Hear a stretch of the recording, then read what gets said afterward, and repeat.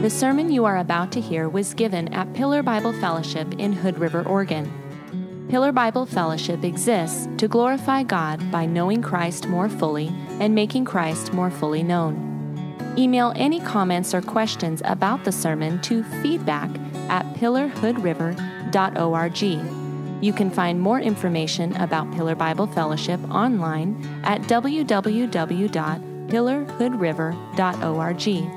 Please enjoy the podcast. Let's pray again. Heavenly Father, as we have given ourselves over to singing songs, God, so many of the songs that have been selected for us to worship you in voice and in music have been all about how we come to know you and how you reveal yourself. Lord, what a wonder it is that the creator of everything wants to know us, and you call us to know you, to have a relationship with you.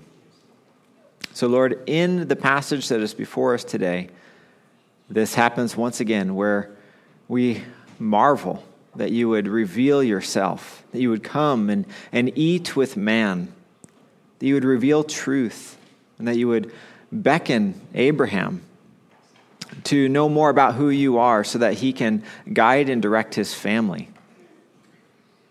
Lord, we desire that now. We desire to know you more fully. So, Lord, as we work through this passage, by your Holy Spirit, help us in that endeavor to know you, to behave as your children, as we ought to behave in this world which needs so desperately to have ambassadors of Christ.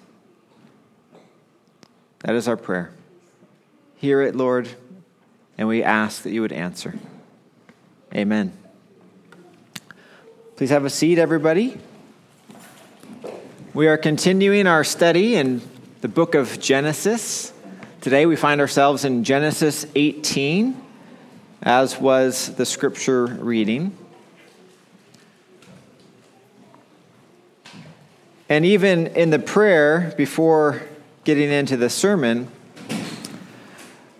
what has really been impressive is this idea that God wants to be known. God is not a God who wants to be hidden. He's a God who wants to be known. So I have to start out with a question of, how do you know someone? How do you know someone? And how do you become true friends with someone? And it's a combination of things. How you know someone and how you become a friend. It's a combination of things. Just yesterday, Vanessa and I returned from spending some time away celebrating our anniversary. And we went over these kinds of questions together because what we noticed is we are, and we will continue to be impressed by how we continue to learn more about one another as we go through life together. We're getting to know each other more and more. We're becoming better friends. It's a filling out of the relationship.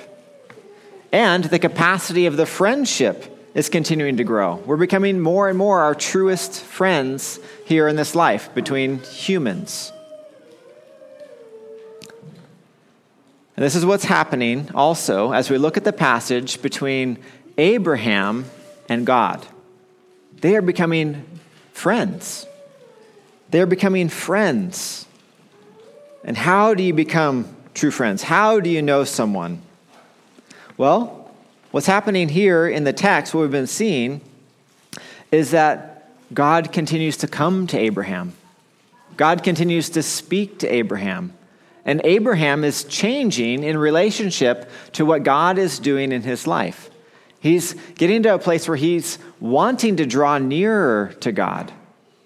Not just to go and worship from a place, but to have real and deep and abiding fellowship with his Maker. It's amazing. And it makes me wonder, who is this God? Who is this God who wants to be known by man? Who is this God? He wants to be not only known by man, but he wants to be friends with his creation. He wants to be friends with Abraham. He wants to be friends with us.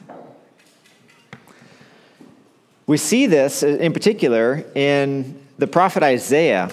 The prophet Isaiah calls Abraham the Lord's friend. Listen to this flow of the verses from Isaiah 41, 8 through 10. It says, "But you, Israel, my servant, Jacob, whom I have chosen, the offspring of Abraham, my friend. You whom I took from the ends of the earth and called from its farthest corners, saying to you, you are my servant. I have chosen you and not cast you off. Fear not, for I am with you. Be not dismayed, for I am your God. I will strengthen you. I will help you. I will uphold you with my righteous right hand." Abraham is a friend of God's, and God's friendship with Abraham brings about tremendous reward. And here we see that Abraham is referred to as the Lord's friend. From our introduction to Abram, who we now know is Abraham, all the way from the ending of chapter 11, we're introduced to this man and to his family. All the way through, we're seeing that there's this relationship building aspect between him and God. God is not only working through a nation, he's now working through a specific man. And this causes me to return once again to my question. How do you know someone? How do you know someone? And how do you become friends? The answers to these questions will be covered by each point in the sermon today as we're going through the passage. And the first one is the Lord is approachable, verses 1 through 8. He comes to Abraham and to Sarah. The Lord is approachable. One of the ways you get to know someone is you can approach one another. The Lord is approachable.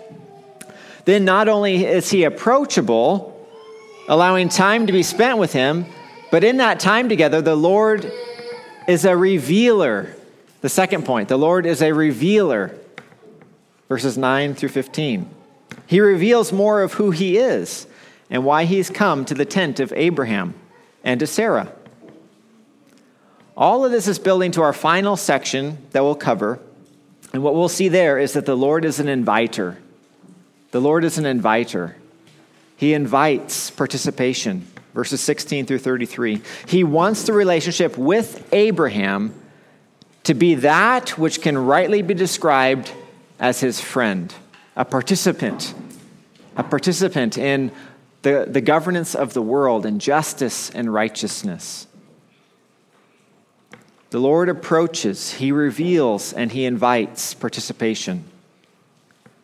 But what is the response of sinful man?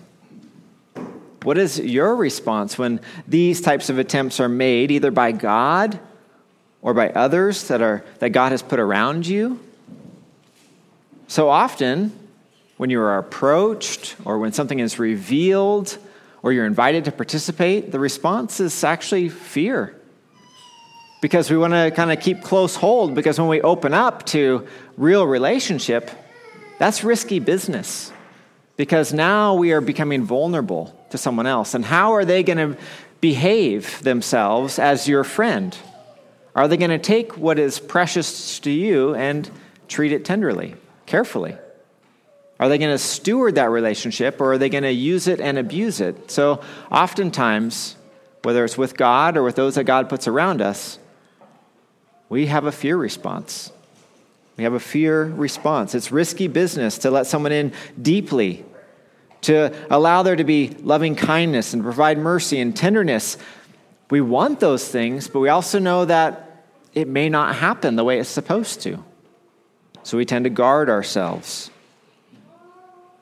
God wants us to be just and righteous in our dealings. So often, though, we fail to uphold that.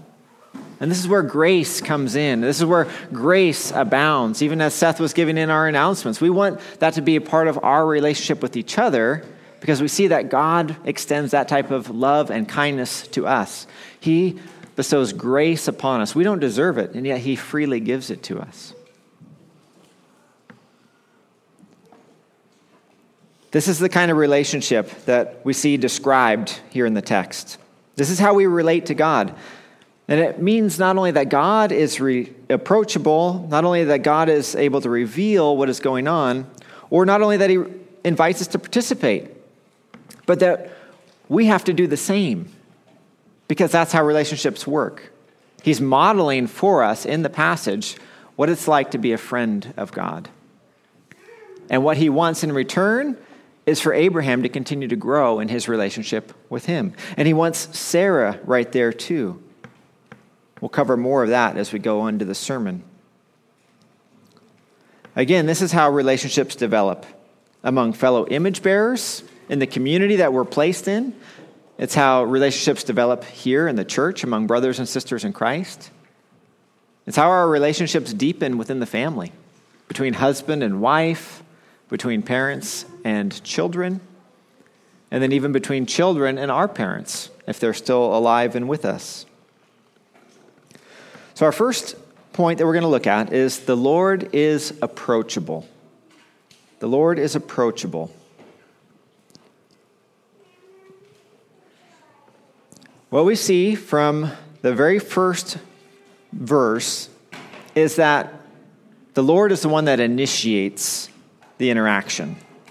The narrator says for us, and the Lord appeared to him, that is Abraham, and the Lord appeared to him by the oaks of Mamre as he sat at the door of his tent in the heat of the day. So this isn't Abraham necessarily going out and trying to find the Lord. It's the Lord coming to Abraham. And yet Abraham doesn't even know it's the Lord that's coming. We're privy to that as readers, but all we know from the text is that Abraham sees there's some folks showing up. 3 men are there. Abraham notices 3 men approaching, and he grants homage to these men. He goes out to them. It says in verse 2 that he lifted up his eyes and looked, and behold, 3 men were standing in front of him. When he saw him, what does he do? For all you runners in the congregation, that's right. He ran. And he runs later on in the passage too. He runs to the herd. So we know Abraham's a runner. When he saw them, he ran from the tent. He ran from the tent door to meet them and bowed himself to the earth. He bows himself to the earth. And you've already heard in the scripture reading, and if you're like most here, I have to just pause to address this. There's these 3 men, and we get this description from the narrator that the Lord is coming to Abraham. And then when he looks up, he sees 3 men. And as Christians who study scripture, we're like, oh, this is different. 3 men and the Lord. What is going on here? It leaves you asking, who are these 3 men? And from what we have in this chapter that we're going to be going through and the chapter to follow, we have some pretty good clues as to what this is. First, I believe it is a theophany. So it's an appearance in Scripture of who God is. He's revealing himself in a way that can be seen by man. So that's called a theophany. God is revealing himself. And it's in a very present form. And in this case, it's in the presence of a man, which is not typical for Yahweh to present himself as a man. But that's how he's being described here. Later on in this chapter, the revealed name of God is being used to describe one of the 3. That's when all the capital letters of all the letters of Lord are capitalized. That's how our translators help us see that that's Yahweh. It's how the Hebrew scriptures would have put it there. So that's being used to describe one of these 3. But we also see that the Lord is traveling with 2 companions. At the end of chapter 18, we see specifically that Abraham and the Lord are in a discussion together. They're by themselves. the Lord, Yahweh, God Most High, and Abraham. And then the companions depart. And then if you read ahead in chapter 19 begins with 2 angels are going down into Sodom to carry out their mission. So what I believe we're seeing from this passage and from what we see in the chapter to follow is that we have a theophany. We have the Lord present. He's there, and he's traveling with 2 of his angels. So that's what I believe we're seeing here in the text. I believe it's the Lord and 2 of his angels. So just dealing with that because it can be kind of confusing of what's going on there. But now returning to what Abraham's doing, we see that he is immediately ready to jump into hospitality mode. 3 men are present. They've just come from somewhere. It's the heat of the day. And Abraham's response is, I want to care for these travelers. I want to care for these men. And he jumps into hospitality. He invites them in verse 3, and he said, O Lord, if I have found favor in your sight, do not pass by your servant. Of course, we see, O Lord, or my Lord. That's a term in the Hebrew that can be used for a wide range of things. It can be specific to the Lord God Almighty, but it's not the same as all capital L-O-R-D, Lord Yahweh. It can mean master in the Hebrew. Or we could say, you know what, maybe Abraham's recognizing like this is the Lord. And he's saying, Lord, if I have found favor in your sight, do not pass by your servant. Whatever it is, he's ready to show care. He is showing godly characteristics in caring for these men. And he practically wants to meet the needs of the travelers. How does Abraham relate? He's been a traveler. He's been a sojourner. And so the first thing he wants to offer up is a way to wash. You've just traveled. You've come off the heat of the desert and the dust. It's clinging to you. Let me bring a little bit of water so you can wash. And then you can rest yourselves under the tree. This is a place of shade.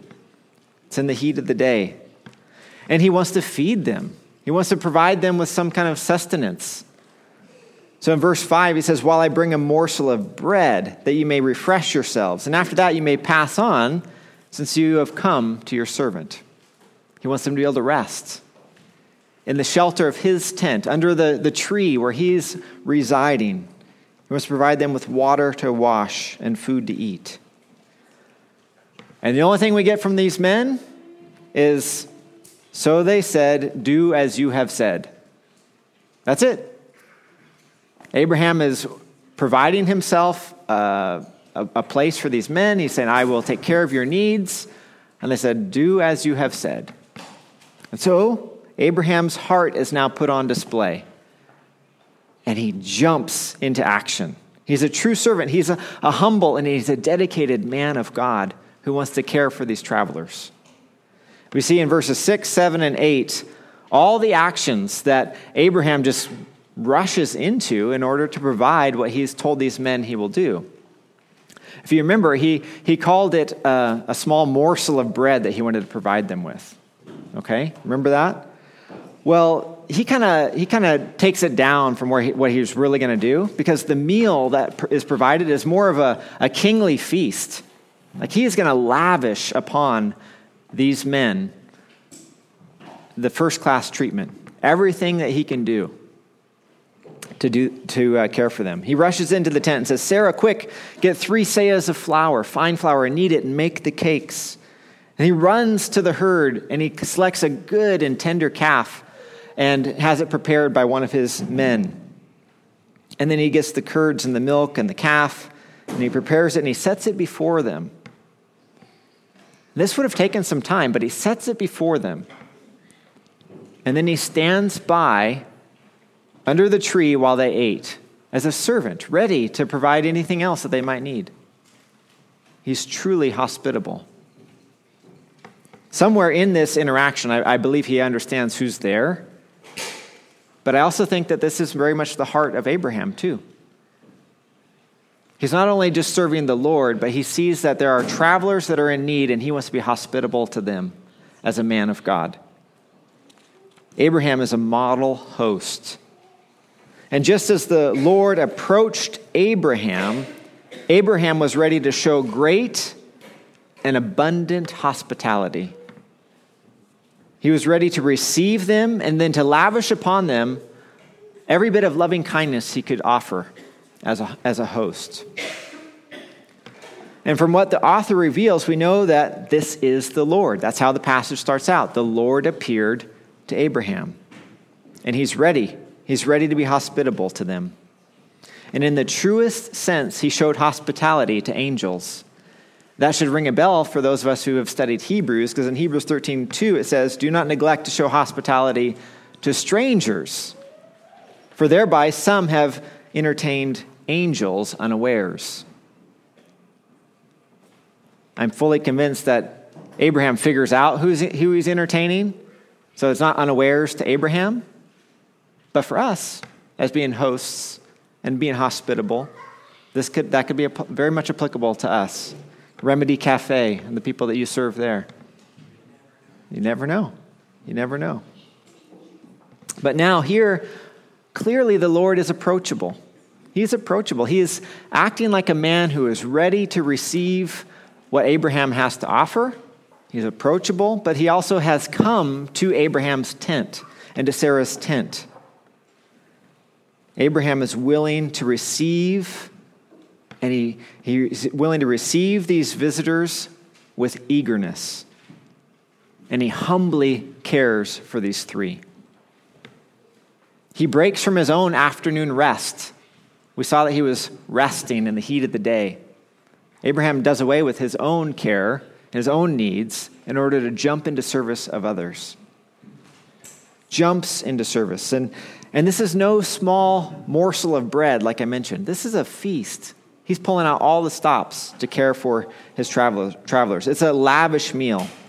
And just for the purposes of perspective, 3 seahs of flour.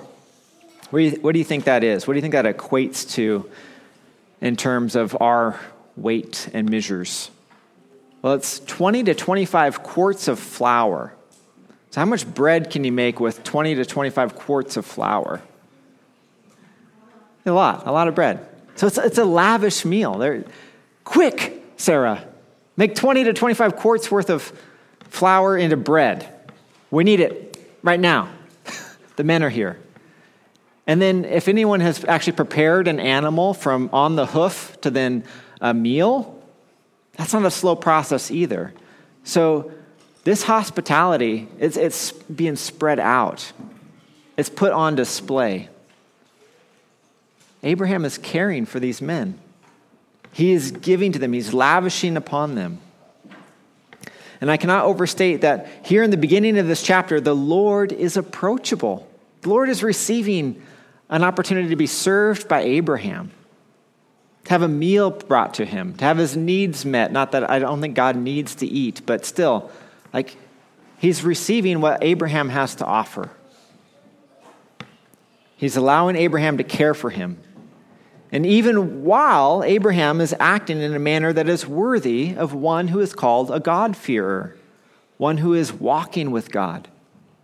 He's able to put that on demonstration. He's able to do what God has called him to do.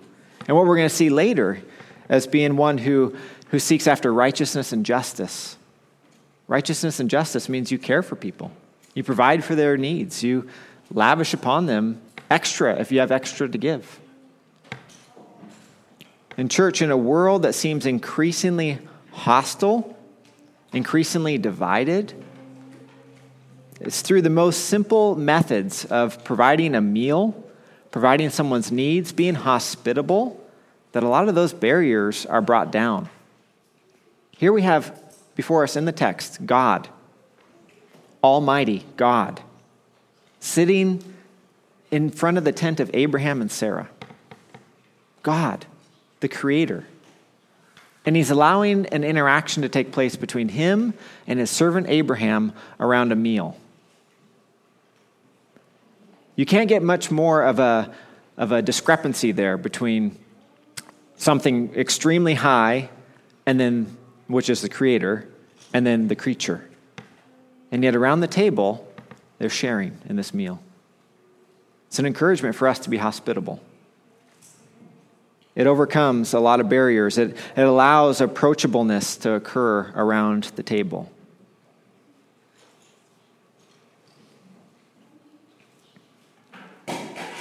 This is where I say that God wants relationship. He desires it. He's willing to engage with his servant Abraham in order to have real and meaningful relationship. He doesn't remain hidden away, but he comes for a purpose, which is what we're going to look to now in the second section. The Lord is a revealer. And as we read the passage, and as we read it, and as we work through the text, we see his purpose for coming. His purpose for coming to Abraham and Sarah's tent. We see that the Lord is a revealer.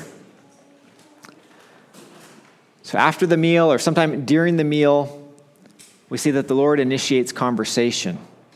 How long were they there? Not sure. How long were they there before the conversation picks up? It's not said. But we're aware that through the conversation, and through conversations we have, we get to learn more about one another. So God starts a conversation with his servant Abraham. And it says, they, in verse 9, they said to him, "Where is Sarah, your wife?" And he said, "She is in the tent."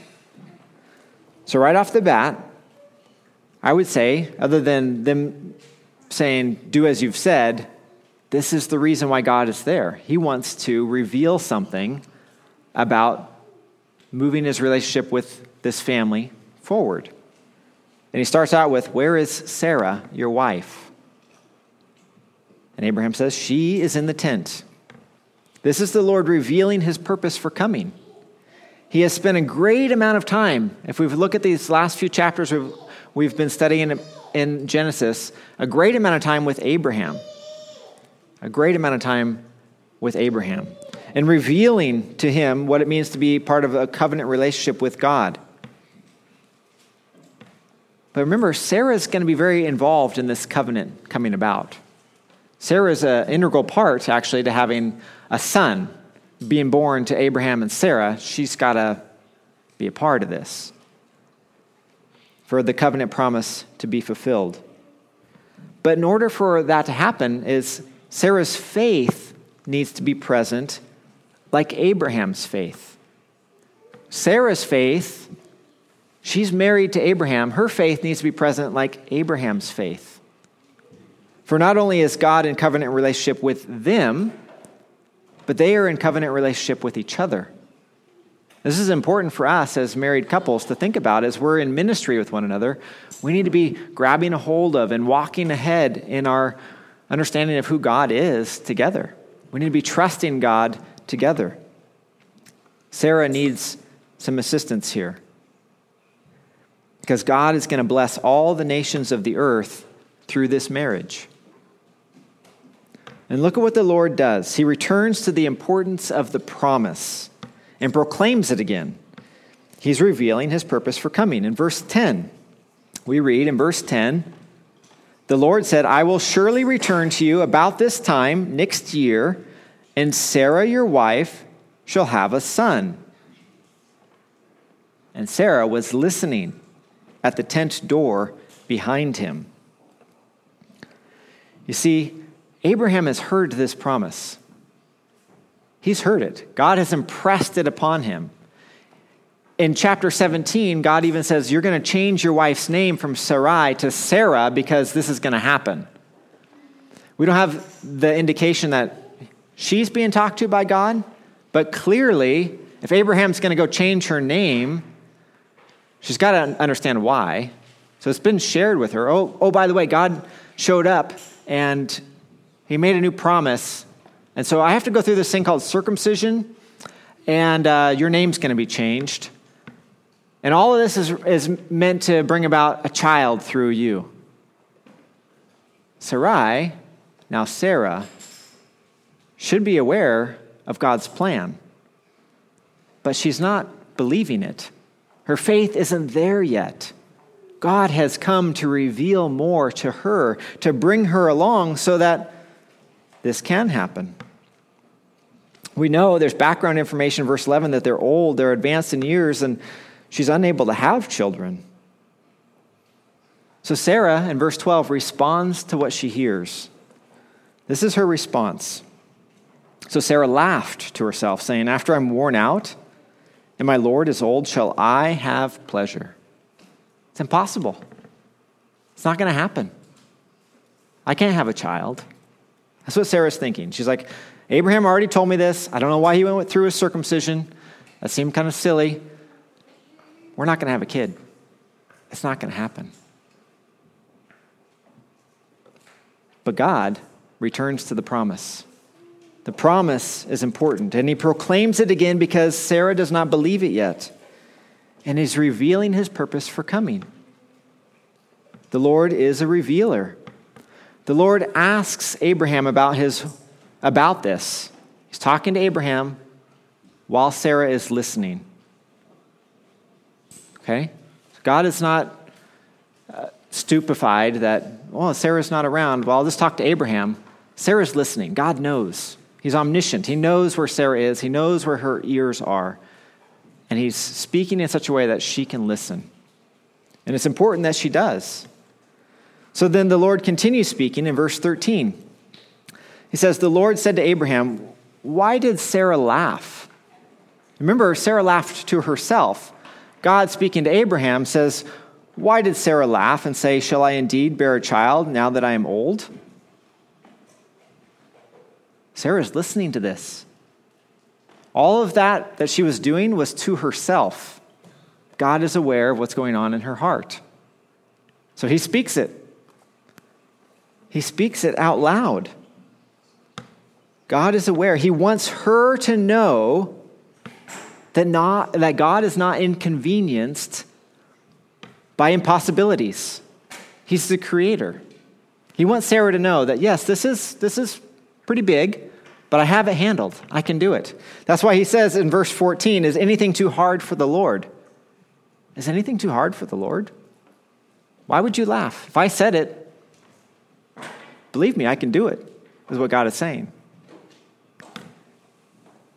And he's saying this so that Sarah can hear. This is the promise. Abraham and Sarah. At the appointed time, I will return to you about this time next year, and Sarah will have a son. Sarah is clearly afraid. God just spoke to her husband everything that she was speaking in her heart, presumably out of the hearing of the people outside. But God knows all things. He knows our hearts perfectly. The Lord knows her disbelief. So she does what most do in her situation. She denies it. She lies about it. She realizes not only is God speaking to Abraham, but he's now speaking to me as well. And so she gives a response. Verse 15. But Sarah denied it, saying, "I did not laugh." For she was afraid. Now look at God's response. The judge of all the earth. Look at God's response. He said, "No, but you did laugh." She denied it. She lied about it. The judge of all the earth. She's lying directly to him. And he gently rebukes her. He wants her. She is his. He has chosen her to be a part of the promise. But he needs her faith to be like that of her husband's and to believe him that what is going to happen is going to happen. He gently rebukes her. He corrects Sarah for her good, and he does it gently. God corrects Sarah for her good, and he does it gently. And we know from Scripture that it yields a reward. For in Hebrews 11, verse 11, we read, "By faith, Sarah has faith. Sarah herself received power to conceive even when she was past the age, since she considered him faithful who had promised. What God did was for her good. He does so gently, and it brings about the exact result God was wanting. A faithful response. A faithful response. This reveals why the Lord was there. The Lord shows up to Abraham and Sarah's tent. Why? So he could bring Sarah along as well. You see, Sarah did not have peace within her. She agonized about being childless. We know that was just an undercutting of her as a woman. She could not produce a child. That was devastating to her. She came up with another plan. Here, take Hagar, my servant girl. Have a child by her. But that didn't fill the bill. That left her empty as well. God had a different plan. It was one that was going to take place inside of the covenant bond of the marriage between one woman and one man, Abraham and Sarah. That was God's plan. He has a covenant that he has planned, and he's going to use a covenant partners in marriage to fulfill that plan. The Lord was present there at the tent to draw Sarah into a place of participation with him, just like her husband, to have faith and to believe in the promise that was being made. The Lord is a revealer. He's there to reveal more about himself. He comes to the tent to converse with Abraham in such a way while Sarah is listening to the conversation that she also is able to participate. So culturally, she's going to probably be supposed to be out of the sight. I mean, it's men that are there, and she's the wife. And there at that time, she probably should have been in the tent. But God speaks in such a way that she can hear, that she can be engaged in this conversation. And then somewhere in there, it almost switches to God's actually talking directly to her. Not just through Abraham, but to her. God knows what he's doing. He knows who he's talking to, and he knows that a gentle rebuke, along with an affirmation that nothing is too hard for him, will have the intended result upon her heart.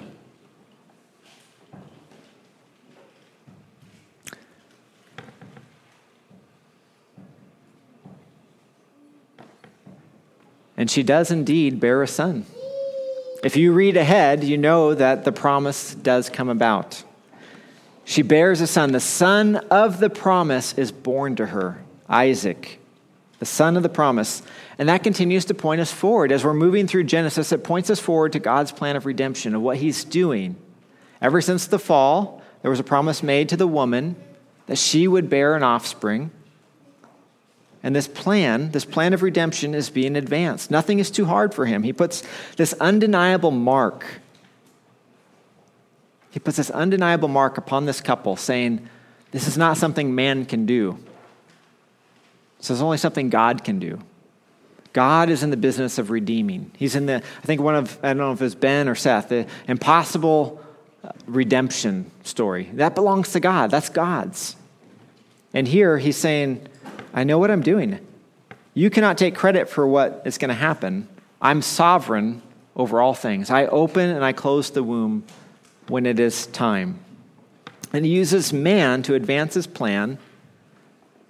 But remember, there's gravity involved in a relationship with God, because even though God is sovereign and he uses man to advance his plan, he still holds us responsible for when we fail to trust him.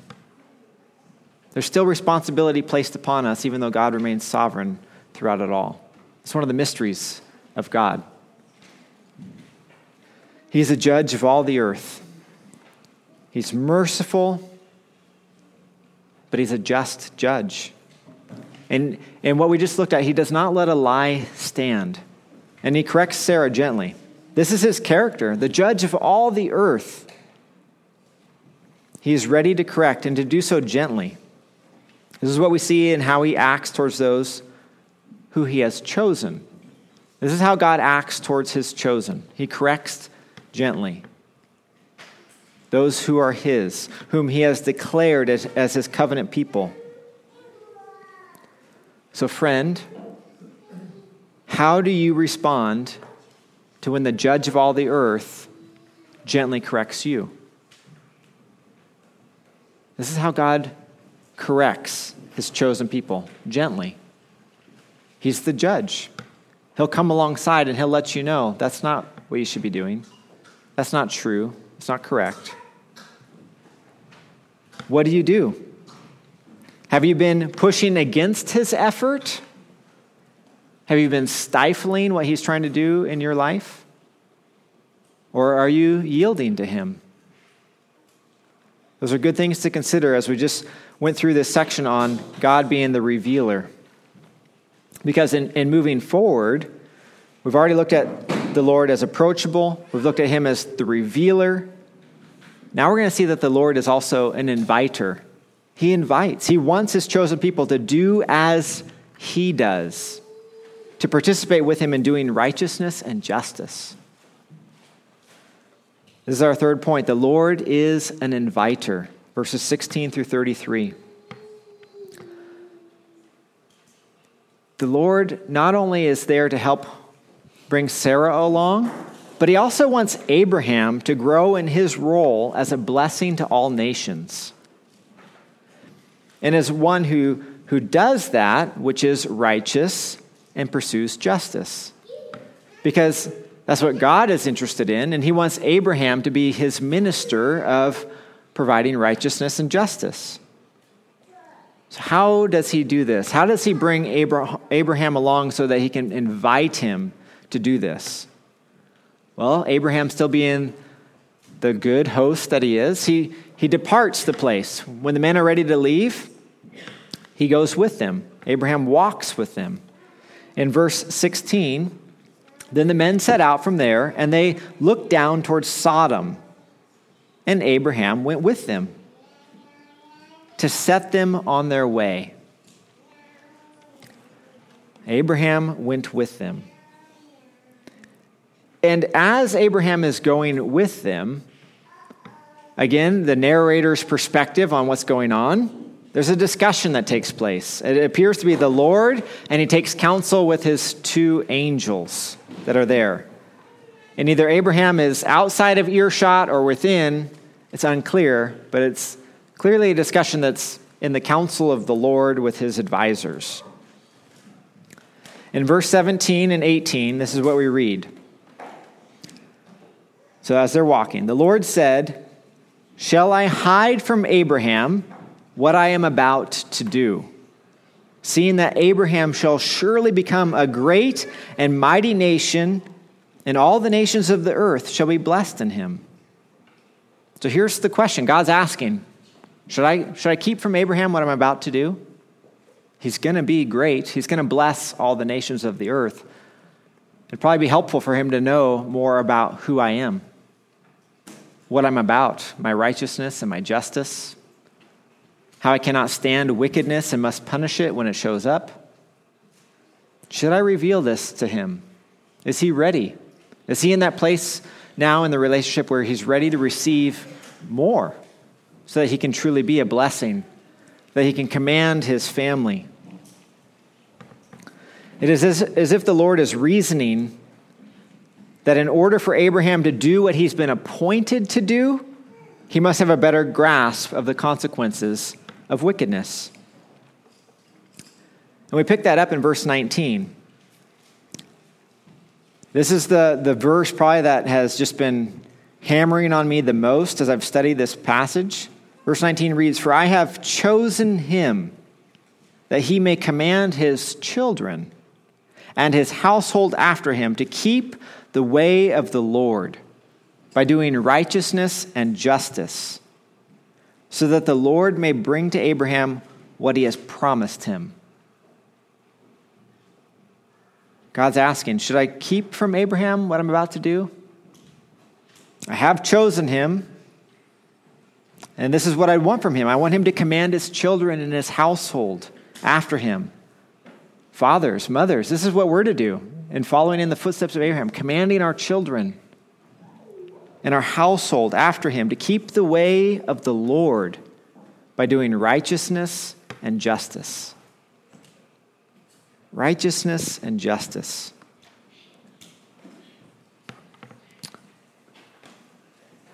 The decision is made, and the Lord proceeds to invite Abraham into what is about to take place. This council, whatever it looks like, takes place. And God's decision is, yes, I want to invite Abraham in. So verse 20 says, I believe now speaking to Abraham, then the Lord said, because the outcry against Sodom, which of course Abraham knows all about Sodom, because of the outcry against Sodom and Gomorrah is great and their sin is very grave, I will go down to see whether they have done altogether according to the outcry that has come to me. And if not, I will know. So what will he do? What will Abraham do? He's just been revealed by God what's about to take place. In addition to God's visit to Abraham and Sarah's tent, there's another part of this journey that needs to take place. He needs to go down to Sodom and Gomorrah and see if it's really as bad as the outcry that's come up to him, if it really is that way.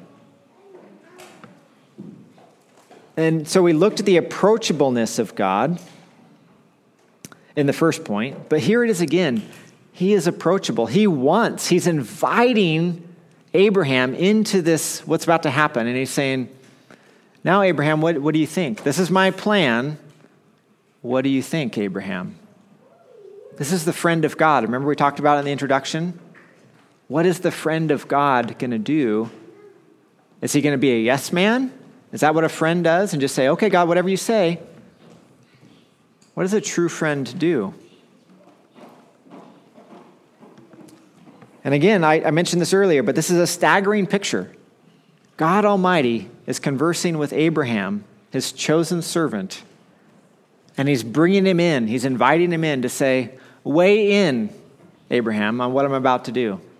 I want to hear from you. I want to know what you think. And church, that's how God wants us to be too. He wants to know what we think in light of what's going on in the world, in light of the scriptures we're reading. This is an invitation to Abraham, but I want you to hear it as an invitation to us as well, as his chosen people. He invites us into relationship with him, especially as we engage him in prayer. And what does Abraham show? He shows he's willing. He's willing to engage with the Lord. He's very willing to engage with the Lord, and it's pretty magnificent to see how this matter of importance gets going. He has just been declared by God to be a minister of righteousness and justice. And in verse 23, we see that righteousness is very important to Abraham. Then Abraham drew near and said, will you indeed sweep away the righteous with the wicked? That's what's on Abraham's mind. So God has revealed to him, I need to go check out Sodom and Gomorrah. Abraham immediately thinks, if God goes there, I think I know what's going to happen. The judge of all the earth is going to judge, and he's going to wipe out the place. But what if there's some righteous there? And he's behaving as God wants him to behave. He's concerned about the righteous. He knows God will take care of the wicked in their time. So he says, will you indeed sweep away the righteous with the wicked? And then, as was in the scripture reading, there's this cascading dialogue that goes on of, well, if there were 50 righteous, would you wipe out the righteous and the wicked on behalf of 50? And God, who invited Abraham into this discussion, says, no, for 50 righteous, I will not destroy the city. Amazing. God invites Abraham, his friend, in. Abraham is supposed to be a minister of righteousness and justice. And he's appealing to God's righteousness and saying, God, will you sweep away the righteous with the wicked? So they're treated the same. It's amazing. In verse 25, it says, far be it from you to do such a thing, to put the righteous to death with the wicked. Church, we can appeal to God in the same way. We can say, God, it's even hard to go there, but God, I want to appeal to your character in this situation and say, are you really going to wipe out the righteous with the wicked? God listens to his servant Abraham over and over again. Far be it from you, shall not the judge of all the earth, this title that we see, do what is just. This is the friend of God interceding with the Creator. And he goes through this for 50, for 5 less than 50, and on down the line until he gets to 10. God, if there's 10 righteous, would you still wipe out the city? God says, no. If I find 10 righteous, I will spare the wicked.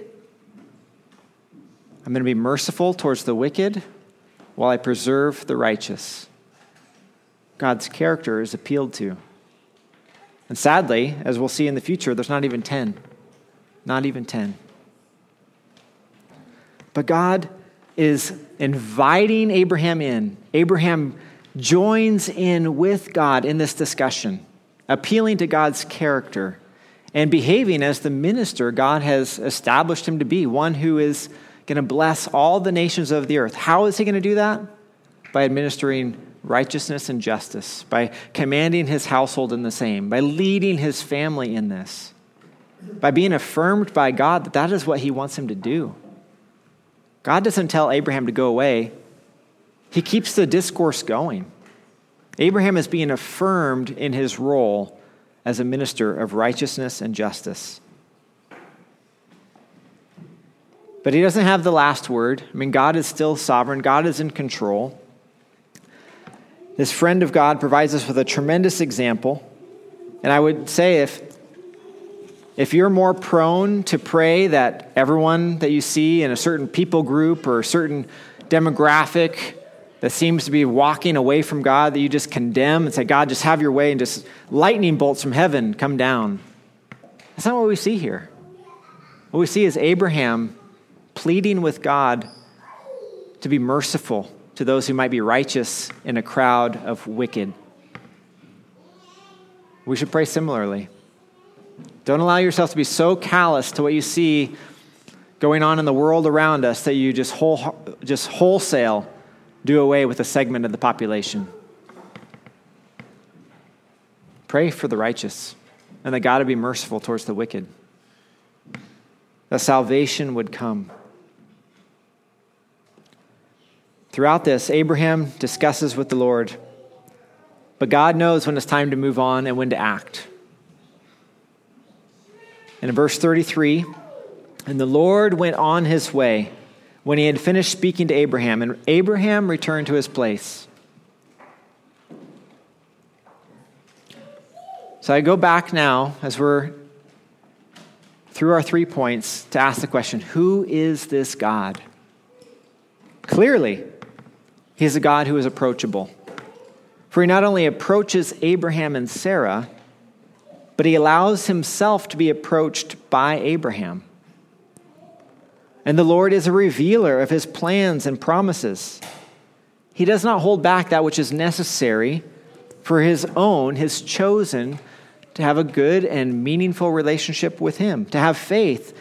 Sarah is aided in her faith and in her understanding of the promise because God directs his statement of promise in her hearing.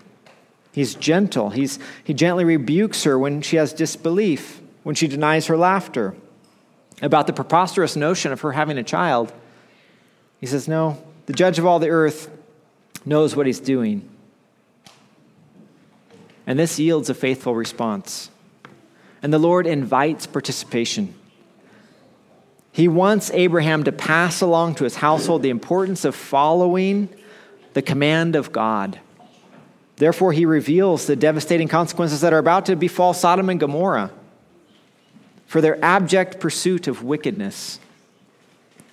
Who is this God? He is clearly a God who desires meaningful relationship with those who belong to him. But still the question remains, yet to be answered, how does a person become one who belongs to the Lord? For we are all sinners. We've all departed from God's standard of righteousness. So how does one become a chosen one of God, a follower of Christ? He desires righteousness and justice, and yet as sinners we go in the opposite direction of that. Sin flies in the face of righteousness and justice. The answer that is most fitting as to how we might be known as a friend of God like Abraham, is found in the Gospel of John. So if you want to turn to John 15, I'd say it's a result of forgiveness. And it comes through the blood of Christ that we can be known as a friend of God. In John 15, beginning in verse 13, we read the following statement from Christ, our Savior. He says, "Greater love has no one than this, that someone lay down his life for his friends. You are my friends, if you do what I command you. No longer do I call you servants, for the servant does not know what his master is doing, but I have called you friends. For all that I have heard from my Father I have made known to you. You did not choose me, but I chose you and appointed you that you should go and bear fruit, that your fruit should abide, so that whatever you ask the Father in my name, he may give it to you. These things I command you, so that you will love one another." If you want to be known as a friend of God, this is a great place to look and to study and to meditate upon and say, how do I be like Abraham? Well, I trust Christ. I trust all the commandments that he's given and the sacrifice that he has made. He's laid down his life for me. This is how we've been given access to God in the first place, because he's chosen us. Despite our shortcomings, despite our sins, he has chosen us and he has forgiven us. Through the power of Christ and the blood that he shed upon the cross, we have a Redeemer. We've been made right. We've been made just by the work of Christ. Because the one true Son of the promise laid down his life for you and for me and for the world. Now, fellow friends, the judge of all the earth, this mighty and awesome God, is approachable. He is a revealer of his plans, and he invites participation. And what I hope you've been seeing that means throughout this discourse in Genesis 18 is, as chosen by God, you are to be about his business. As chosen by God, you are to be about his business, doing righteousness and justice. May it be your pursuit in life to think, act, and do what brings about righteousness and justice in your allotted station in this life, which is most perfectly accomplished in the effectual work of the gospel of Jesus Christ. Proclaim it, live it, place your hope firmly in its power to save. Let's pray.